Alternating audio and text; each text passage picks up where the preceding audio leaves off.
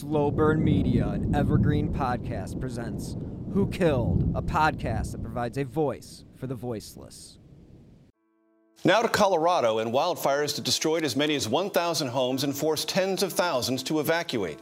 Satellite images show a housing development in the town of Superior. More than 100 homes were reduced to ash. Marissa Armas from our CBS Denver station KCNC is on the scene in Louisville, Colorado.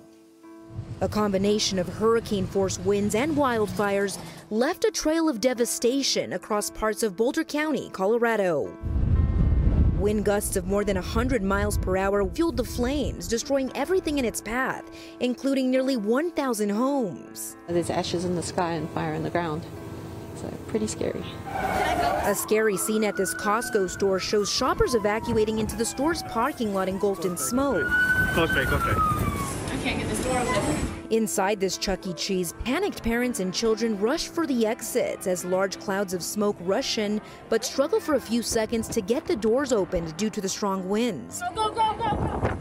They eventually made it out. God help us. This Colorado driver narrowly avoided running straight into flames on a highway. Firefighters tried to battle the massive flames, but it was moving too fast. The last 24 hours have been devastating. Today, Governor Jared Polis toured the area and described the fire as a disaster in fast motion. This is our community, and to watch it burn so quickly, so unexpectedly, is something that I think we're all just struggling to believe and understand. Holy cow. More than 30,000 residents were directed to evacuate. As residents make their way to their neighborhoods, all that's left is complete devastation. The fire is believed to have started after high winds toppled power lines and transformers. Josh Mitchell's home was burned to the ground. He FaceTimed with his family to show them the devastation. We're all in it together. Glad that everybody's safe. Just, it's a good town. We'll rebuild. And here's a look at another home that's completely gone. It's pretty much just a hole in the ground. The basement is filled with debris. One of the only things still standing is this fireplace. And just a couple of hours ago, it started snowing again. But you can say one day too late. Major? KCNC's Marissa Armas, thank you. Hello and welcome to episode 149 of Who Killed. I am your host, Bill Huffman, and this is a Slow Burn Media and Evergreen podcast production. This is also episode 1 of Big Mountains and Old Friends, my new travel podcast where I reclaim my former life as a ski bum. I never quite thought these two series would have a crossover, but you never know what's going to happen. So, the first few hours of my trip were riddled with anxiety. I am an admitted terrible traveler when it comes to leaving the house. In fact, I would say that I've become too much of a homebody. And these past few years have been tough because everybody's been forced to stay at home.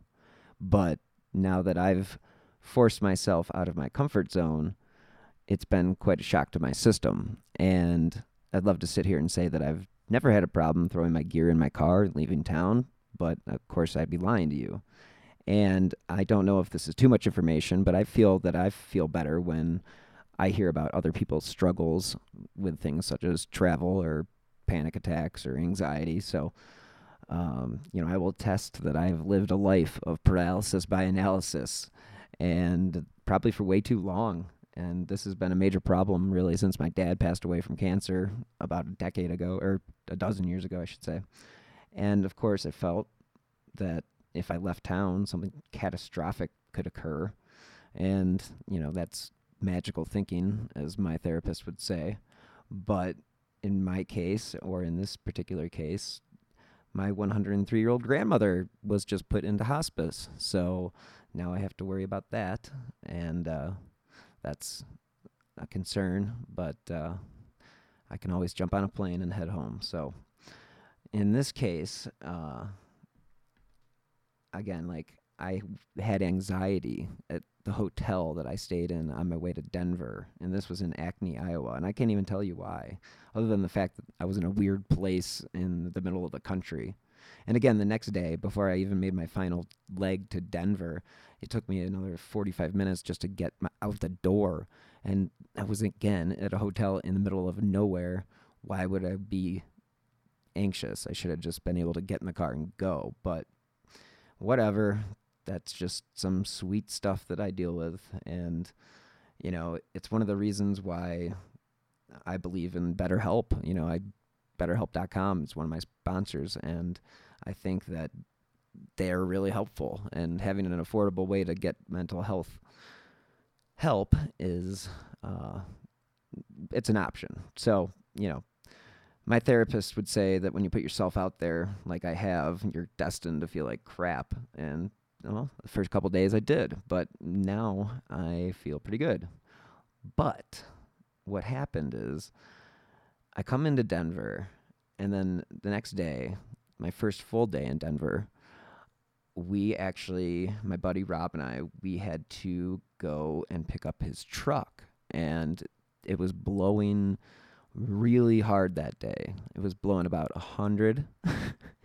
And if you think I'm exaggerating, look up the wind speeds from December 30th in Boulder County.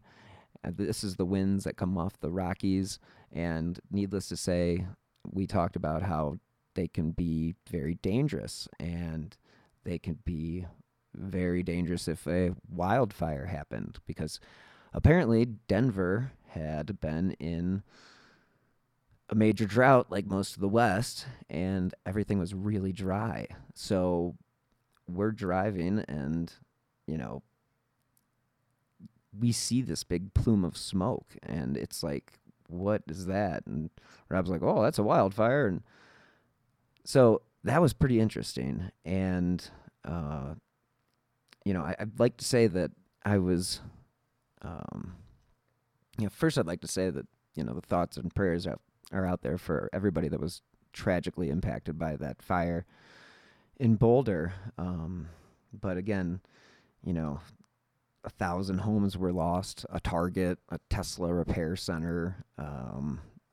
Rob's truck was stuck in the middle of the fire zone. So as we were going to pick it up, it became very difficult to get to where we were going. So what ended up happening is we got caught in the middle of the storm. Well, the firestorm is what they called it. And it was intense. And the videos that I took, because Rob was driving, I took videos, and they're all up on my YouTube channel under Slow Burn Media Podcasts. And it pretty much shows the tale of what we went through. And there's a couple sections in this episode where I played the audio from that day, because it really was that intense. And I actually, you know, had less anxiety in that situation than I did sitting in my hotel room or before I even left. So it's just weird, man. And I hate that I'm sharing this, but I like to share this kind of stuff because people, again, it's important to know what other people go through. And there's a lot of people that go through anxiety-riddled situations and don't talk about it. So I'd rather lay it out there and just let you know that not everybody is, you know, it's not easy for everybody. Let's just say that. And even when you want to go do what you're doing, and that is going skiing, for me, in this situation, it is tough. So all I can say is to anybody out there who hasn't gotten help for any issues that they're having, you know, check out your resources and see what's available. Again, BetterHelp.com is a good resource if you don't want to go through, you know, the traditional routes of acquiring a therapist. So, again, this isn't a promo for BetterHelp. That will come later in the episode, but just wanted to say that it was an experience that was unlike any other, and I figured on this week's episode we would be able to sit down and talk with the one person that was with me on that particular day. So on this week's episode, as I said, we are going to be talking about the Boulder Fire, and there's no better person to talk to about it than the person that I was with during this wild and crazy experience, and also one of my best friends, and also the guy who I went skiing with this week, and is kind of letting me use his house as the podcast studio for the road. So I would like to welcome to the show Rob. Welcome to Who Killed and Big Mountains and Old Friends. Good to be here, Bill. My first time on a podcast. Am I doing it right? I got a drink in my hand. You're doing it right. All Cheers. right. Let me crack one myself.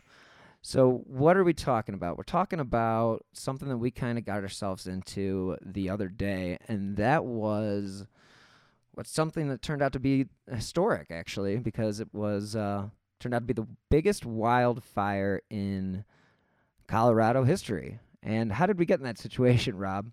Well, Bill, the Marshall Fire, as it's now known, I think has been the most destructive, fire, maybe not square area. Up in the mountains, it definitely gets a lot wider. But we drove around the fire as it was happening, and I'd say Bill got out in the nick of time, wouldn't you?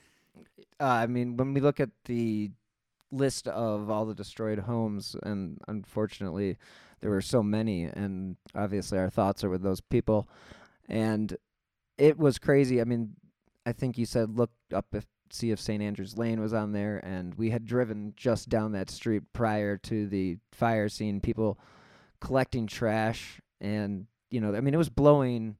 The big reason that the fire was so bad, and I think that this kind of gets lost, and people didn't even realize this when I was telling them, it was blowing 80 to 100. I mean, we were just talking to your neighbors, and they were like, wow, that's crazy. And it was really wild because it was kind of like you predicted it to a degree. Yeah. You had said as we were leaving that when conditions get like this, and the fact that it was so dry, that these were really bad wildfire conditions. And I remember driving in. I came in on Wednesday night of the, I don't know, was that the 29th? And so, I saw the fire sign that said extreme danger, and I just kind of thought to myself, oh, really? And then didn't realize how bad it was, how big of a drought Denver had been in. Oh, yeah. So give me a little example of what the weather's been like for the last 6 months. Well, I'll even go back farther, because in Golden, Colorado, where I live, which is home of Coors Brewery and now a bunch of better ones, it's one of the windiest places around, because across the street from me, right, half a mile away, is the start of the Rocky Mountains. So to my west, the Rocky Mountains begin, and when the winds come from the west, essentially the Rocky Mountains end. And that wind pelts us really bad. So much so that about 10 miles north of here, there is a wind turbine training center where the guys that build those wind turbines learn to do so, because it's constantly windy. So it's definitely dry here, Bill.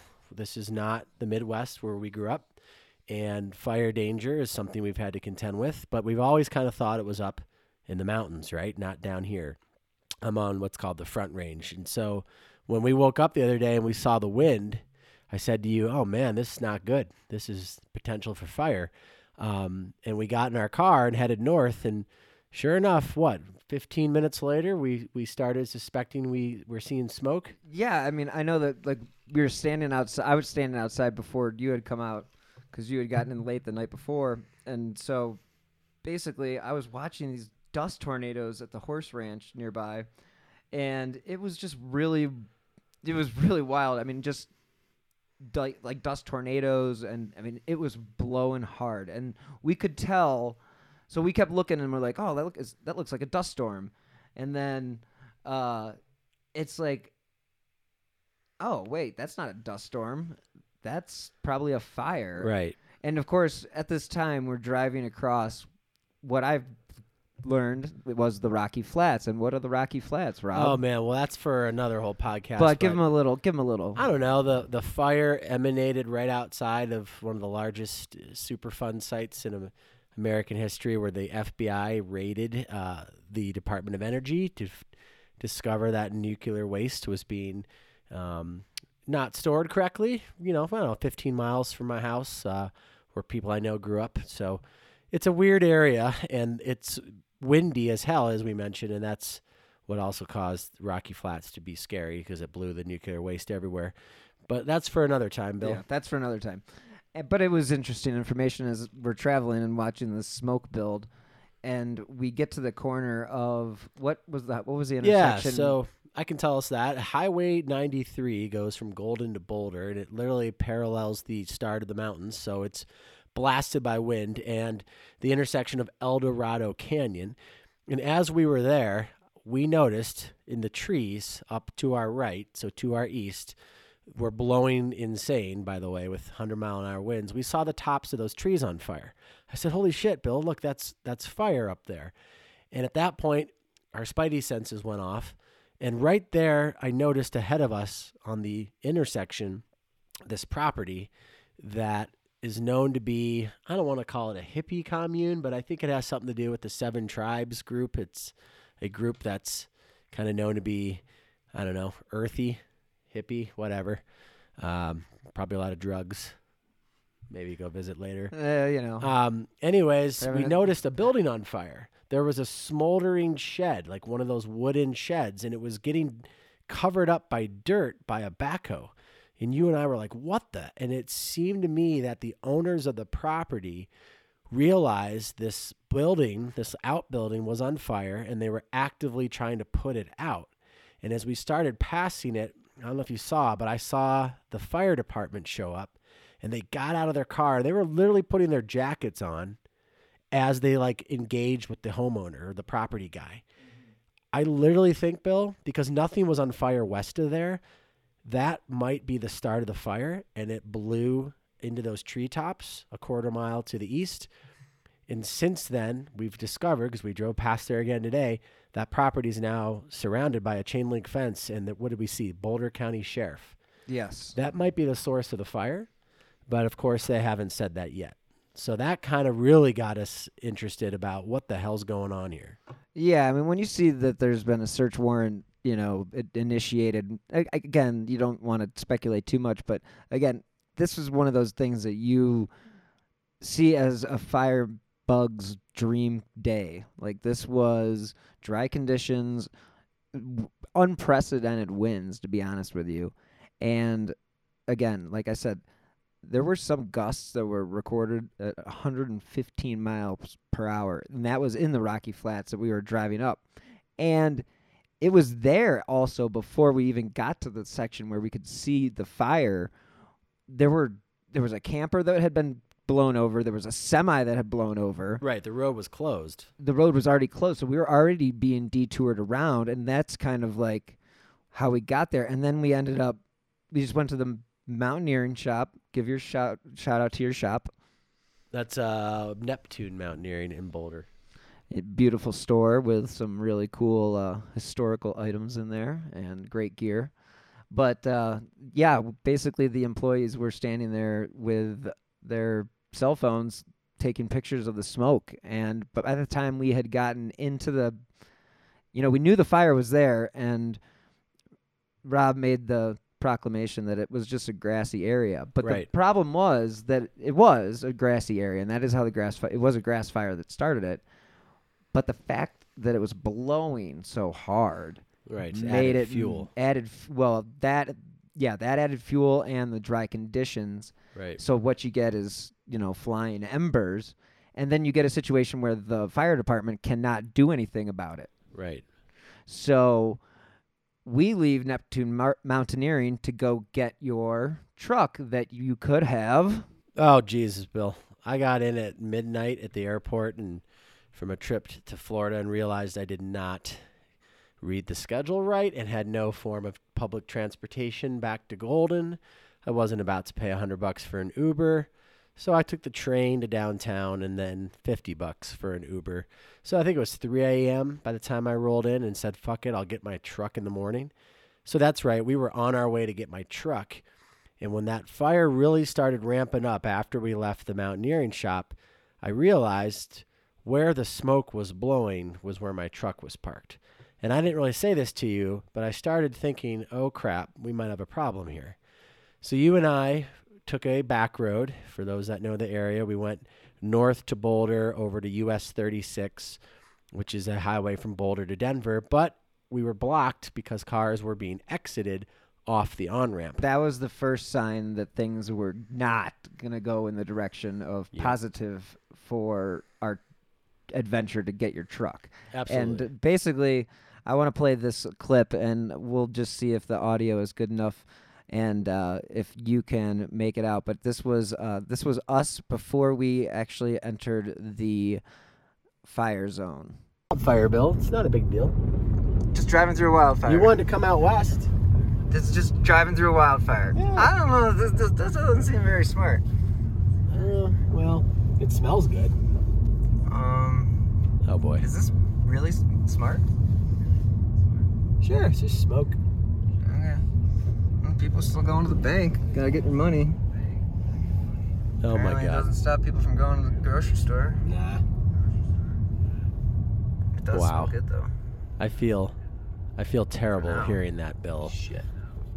Knowing what happened after a couple dudes from Golden were just driving around, knowing that was the beginning of the worst wildfire in Colorado. It sounds like we shouldn't have been there, and in hindsight, we shouldn't have been, but maybe your listeners need to realize how quickly this happened. It literally came on us within minutes. After leaving the shop, I'm not kidding, we left the shop and it was probably within 15.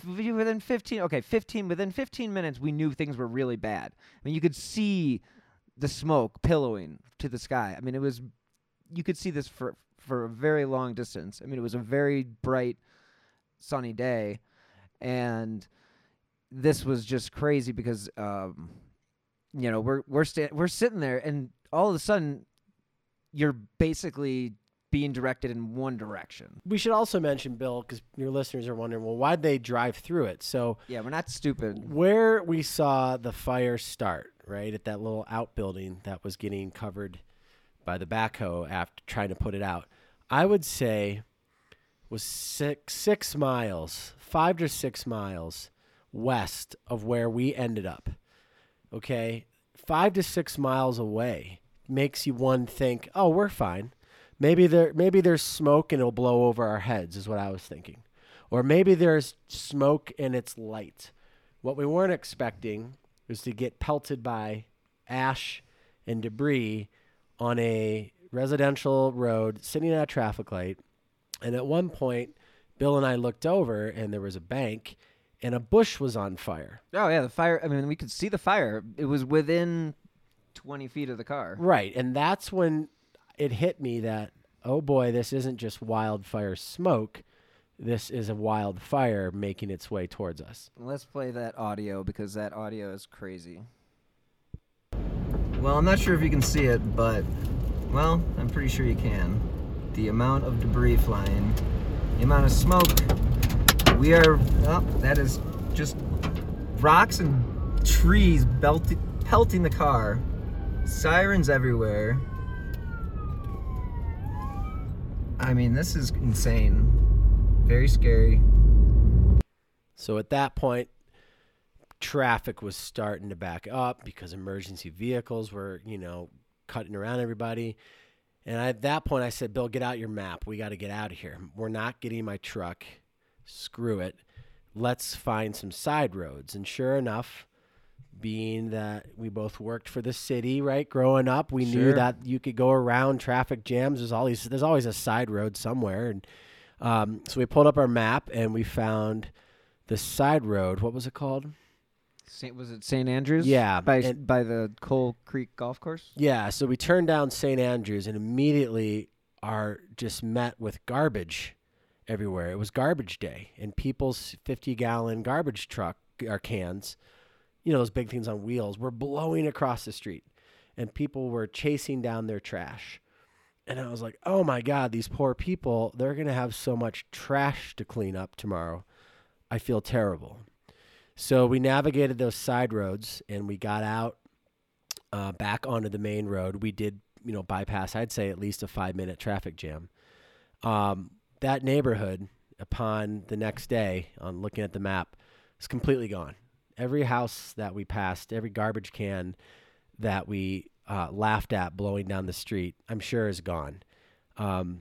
And so at the time, I didn't really realize we were in that much danger. It was probably another 2 to 3 hours before that neighborhood was on fire fully. But everything in that neighborhood was gone.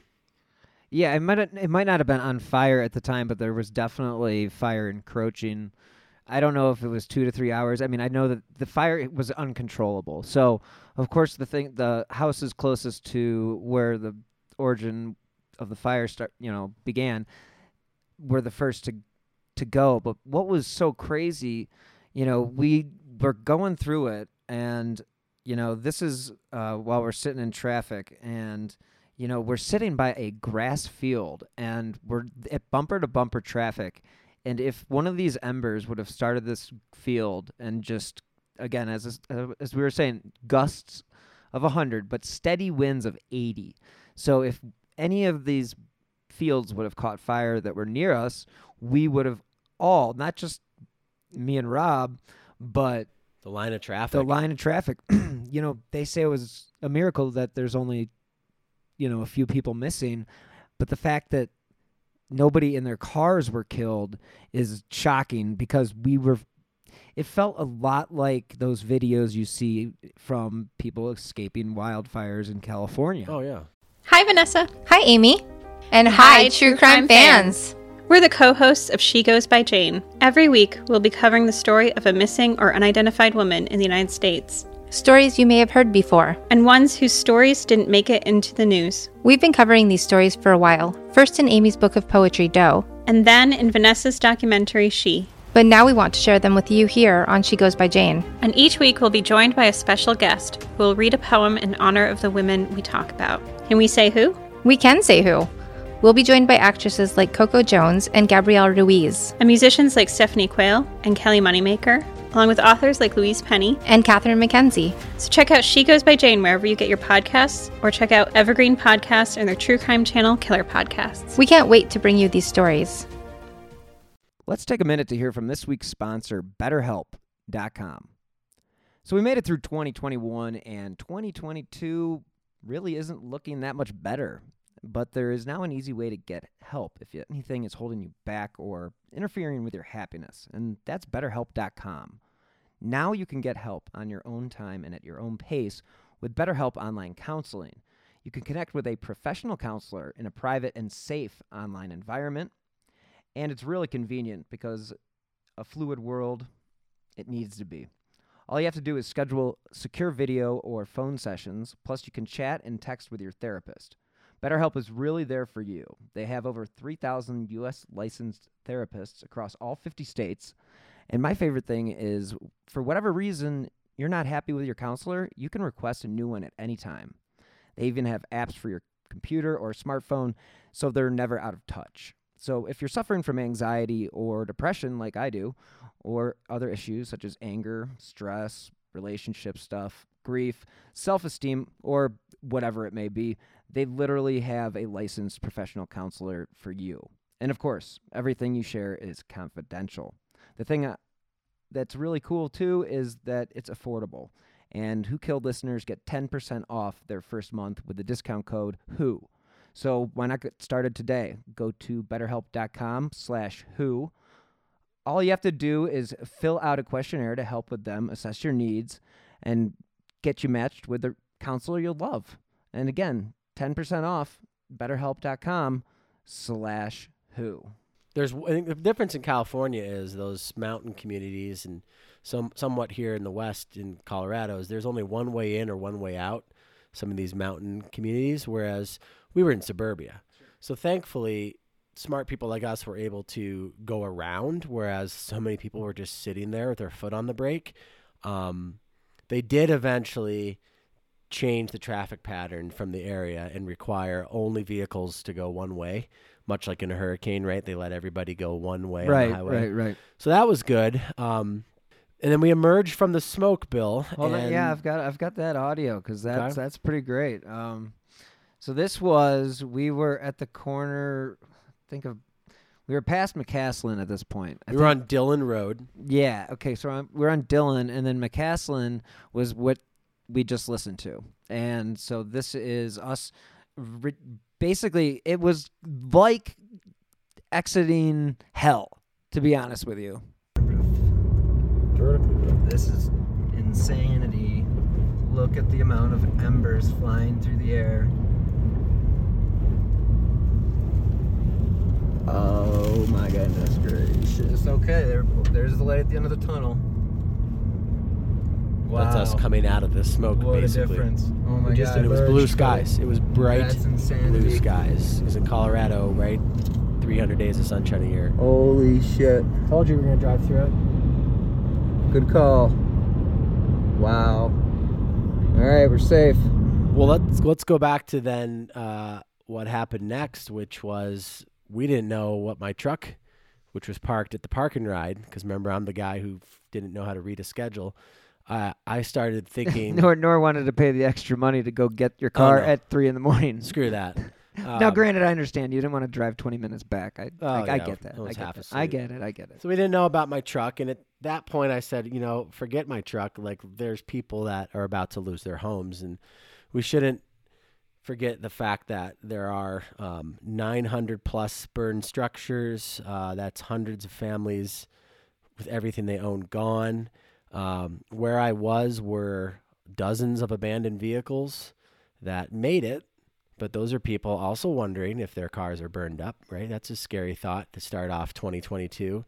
So I don't want anyone thinking we're making light of this. We're just telling our story to provide some perspective about how quick these things can catch you off guard.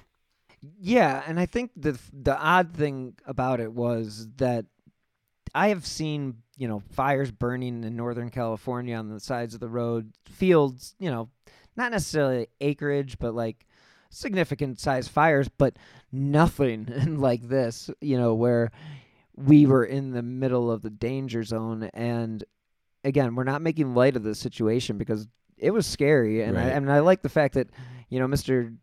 Confident over here, Rob, is saying, yeah, well, I didn't want to tell Billy this, but that's always comforting. But yeah. I'm glad he kept me at ease. But I was actually the most ironic thing about the whole thing is that I was more anxious about freaking leaving my house to come on this trip than I was during the whole situation of being in the middle of the Marshall Fire.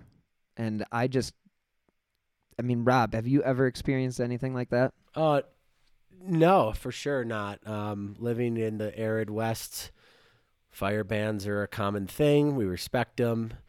Gosh, you hear about other people. I definitely know people that have lost homes in wildfire. Our good friend Damien, his wife Beth, her dad's home was completely gone, also in suburbia, but down in Colorado Springs. So no, it's different. It makes me wonder a little bit about where's the safest place to be, right? With climate change here and a changing, ever more dry climate, does it make sense to be living directly west of dry forests that haven't seen much moisture in the last couple of years? I don't know. Where are you going to go? This is a beautiful spot, right? I live here for the activities and the access, and it's not like there's a lot of homes for sale. So I don't know, Bill, just thinking about it. Maybe be a little more prepared in case it ever happened, a mile from me. Yeah, I think the one thing that everybody should take out of this is the fact that you read a lot of people saying, I was only able to grab this, I was only able to grab that. And and you always wonder, like, what, really? That's all you could grab? But I'll tell you what, when we were in the situation, I see why. Totally. It's just literally, their cops knock on your door. We saw cops going door to door. That's the one thing. They were everywhere doing this. You have this. 2 minutes. And it's like, wait a minute, what?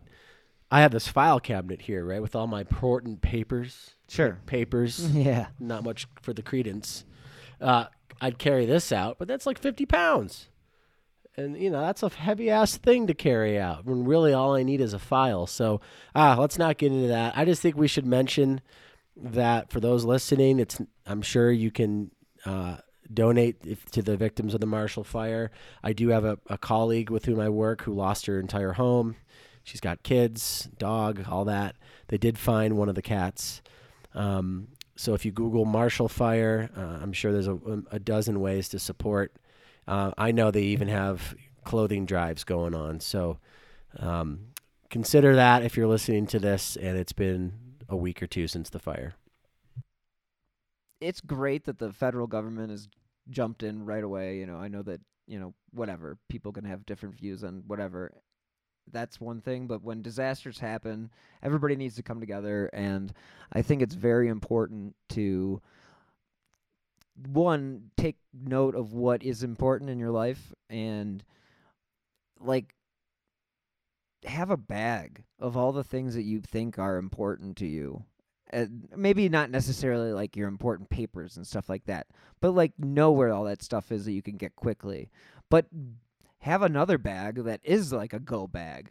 I mean, they talk about this kind of stuff in California. You need to have stuff to be able to go, okay, these are the essentials. Let's get the hell out of here because guess what? It's blowing so hard that there is literally minutes to spare. And I know that a fire in suburbia in Denver at the end of December is absolutely insane. And to listen, this is another thing that we haven't talked about yet, and that is what we saw once we got out of the fire. So basically, we are now at home and couldn't get Rob's truck. So Rob's truck is in the middle of the fire zone, and we attempted to try to get Rob's truck, but what happened when we did that? Yeah, that was the the day after the fire, and we really just wanted to know it was okay. Yeah, I wanted to know if it was okay. And by the way, we didn't mention it snowed 6 to 8 inches the evening of the fire. It literally put out probably some of the smaller fires. It was hours late. How ironic is that? But so when we drove to my truck, Bill, it was covered with snow. We got within eye distance, and we were going to exit the vehicle, but the National Guard got out of their Humvee and said, "What are you doing? Why are you here?" And didn't want to hear it. And I get it. They cordoned off a entire city, essentially the city of Superior, Colorado. You were not allowed to go into. And me saying, "Help me, I need my truck," right? Wasn't something I was going to do. I thankfully had your vehicle. I didn't have to work. I said, these guys are just following orders. Let's get out of here. So we left. And what did we try again 3 days later today? Yeah, I mean, I think it was, it had been 4 days since the fire. Mm-hmm. And we decided to give it another go. And of course, as we're approaching, you're looking at your Apple Maps. At least I was looking at my Apple Maps, and that's was showing me that the road right around that area was completely closed. Right. So we did a little. Rob got out of the car and did a little walk to his truck, and yeah, they can't stop a guy on foot, and it was safe. I felt to be in the area. It was a soft closure now, meaning if you lived there and had ID, they would let you in. So it wasn't like I was breaking federal, law. But as I was walking in, I was walking past the Chuck E. Cheese and noticed the corner of the roof was gone. Definitely had some fire damage. I walked past landscaping, right? Tall grasses and rolling little 10-foot high hills, all burned up. I got to the park and ride, and I immediately slipped on my ass because there was a sheet of ice that I couldn't even see because of all the fire department water, I'm assuming, that they put on these structures to put them out, froze. So I about broke my ass. And when I got to my car... News to me. It was fine. Yeah, it was fine. Covered in snow, but the area around it had some burning on the ground, like some, small grass burned. I immediately got on my hands and knees, looked under it to see if the underside was burnt. It wasn't. I started it, and, of course, the smell. I knew the smell would be like the worst campfire ever, but, of course, this also had the smell of burnt plastic and maybe rubber. Yeah. I mean, again, just driving through it the following day when we went to go try to get your car, I turned on the air. And it was like I just got blasted with campfire, and it was definitely one of those. I mean, when we went today, you could smell it when you got within 100 feet of where everything was cordoned off. Oh yeah, I mean, it was eerie, And again, all the National Guard are there, and all the police have every single road blocked off. So I mean, this place is really locked down, and it's a lot to protect, you know, these stores that are damaged, and so people are there taking care of the, you know, the produce and all that stuff, whatever could go bad. I don't know. And basically, when I left, I mean, I drove by the Tesla repair center that was torched from the outside. Yeah, it's about half of that building was burned up. But there was a building right directly behind it that had completely burned to the ground. Mm-hmm. And that was the one that we drove by the day after all that snow, and smoldering. Yeah, Still, there were flames in the basement. We could see it, and it was crazy. So just the fact that, you know, we went through this experience. We're not trying to, you know, say our experience was any different than anybody else's, but we're just trying to share our thoughts about it. And, you know, like we had mentioned before, you can help by calling 1-800-621-3362, or you can go to www.disasterassistance.gov. And again, those are some of the ways that you can help out.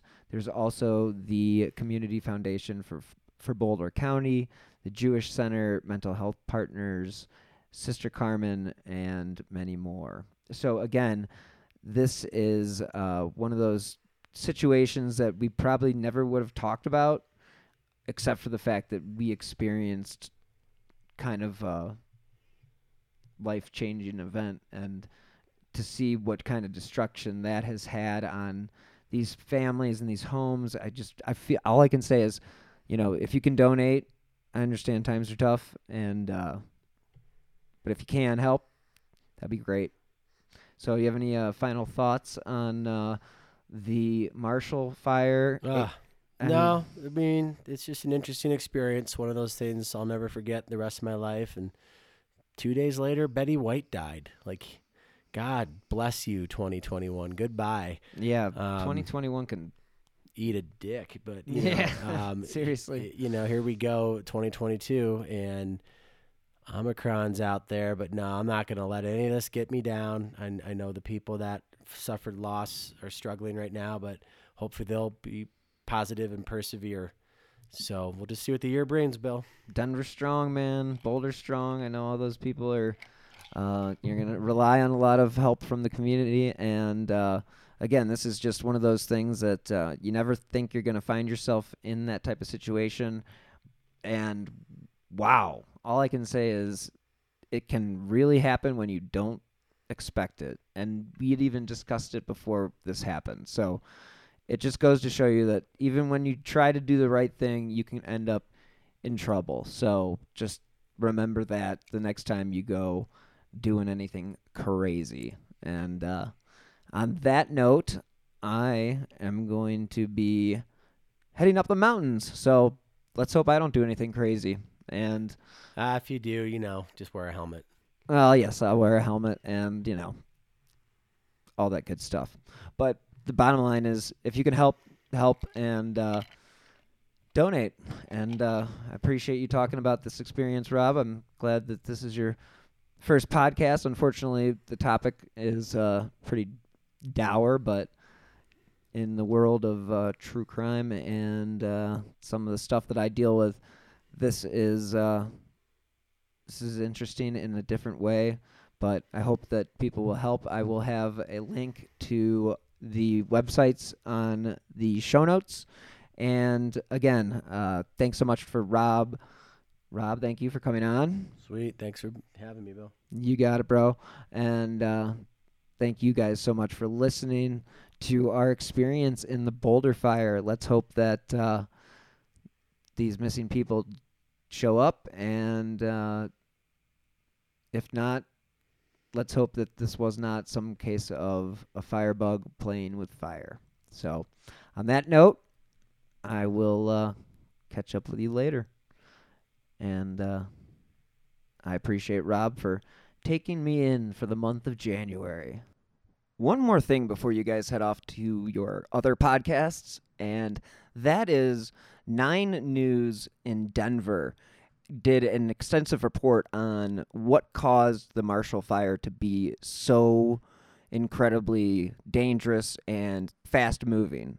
And I just also wanted to note, on the day that I am editing this episode, it is blowing 60 again here in Golden, Colorado. And again, fire danger is still high, even though there's snow on the ground. So everybody who can help, please do.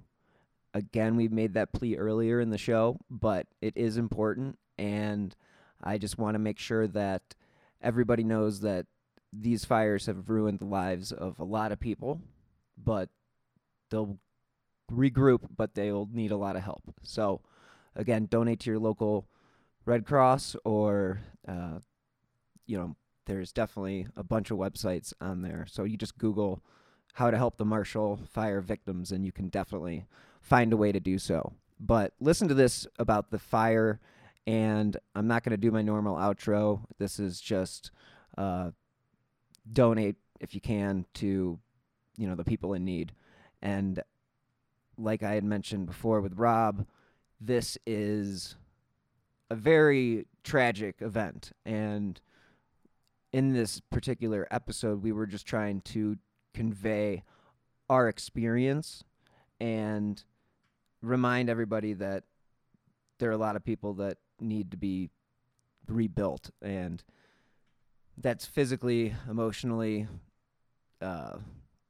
everything that goes along with it. So listen to this news clip, 9 News, and it's really good, and it is very informative on what caused the fire to be so dangerous, and it will help you be prepared in case you run into this situation in your life. So let's hope you don't, but better to be prepared. So thanks again for listening, and check out this little news clip from 9 News. Thanks. Its fuel is wind, and right around 11:20 a.m., there's a gust worthy of a strong hurricane recorded just west of Boulder, 102 miles an hour. Minutes later, 4 miles south of Boulder, the fire starts. Boulder Daily Camera reporter Mitchell Byers tweets, "Grass fire near Marshall Road and Highway 93. The strong downslope winds pushed the fire away from the mountains and toward the town of Superior and its 13,000 residents. At 12:58 p.m., that town tweets, evacuation order for all residents. Shoppers flee the Costco as parents flee the nearby Chuck E. Cheese. But it's not just Superior that's in the path of this fire. By 1:30 p.m., it's jumped US 36 and is west of Louisville and its 20,000 residents. A security cam captures its advance just west of McCaslin Boulevard. 2:17 p.m., Louisville evacuates. At this point, it's unstoppable thanks to that atmospheric fuel. At 2:25 p.m., the Weather Service reports a 108-mile-an-hour gust near the fire. Neighborhoods and houses fall, one by one by one. Among the most heavily damaged spots, a Louisville neighborhood just south of Harper Lake, another Louisville neighborhood just north of Avista Adventist Hospital, and rows of homes just west of the Superior Target. In all, hundreds of homes are gone. Homes owned by people who never envisioned something like this was even possible. A fire unlike any in the history of the state of Colorado. You might be surprised to know that not all serial killers are straight, cisgender white men, and the victims of true crime are not a monolith either. She's Wendy and I'm Beth, and together we host Fruit Loops Serial Killers of Color, a true crime podcast. Together we take deep dives into the true crime stories about marginalized and minoritized perps and victims that often go untold. We also provide the context and nuance that these stories deserve. At Fruit Loops, we're serving up true crime with a side of history, society, culture, and some fun. Listen to Fruit Loops Serial Killers of Color on Spotify, Google Play, Apple Podcasts, or wherever you get your podcasts.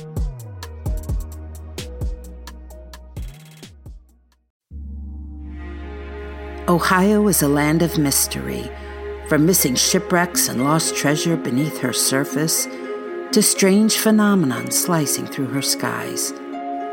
From myths that have evolved around historic events and people, to the unsolved murders and disappearances that keep her communities wondering what happened. Find Ohio Mysteries on your favorite podcast app, and let's explore the inexplicable. OhioMysteries.com.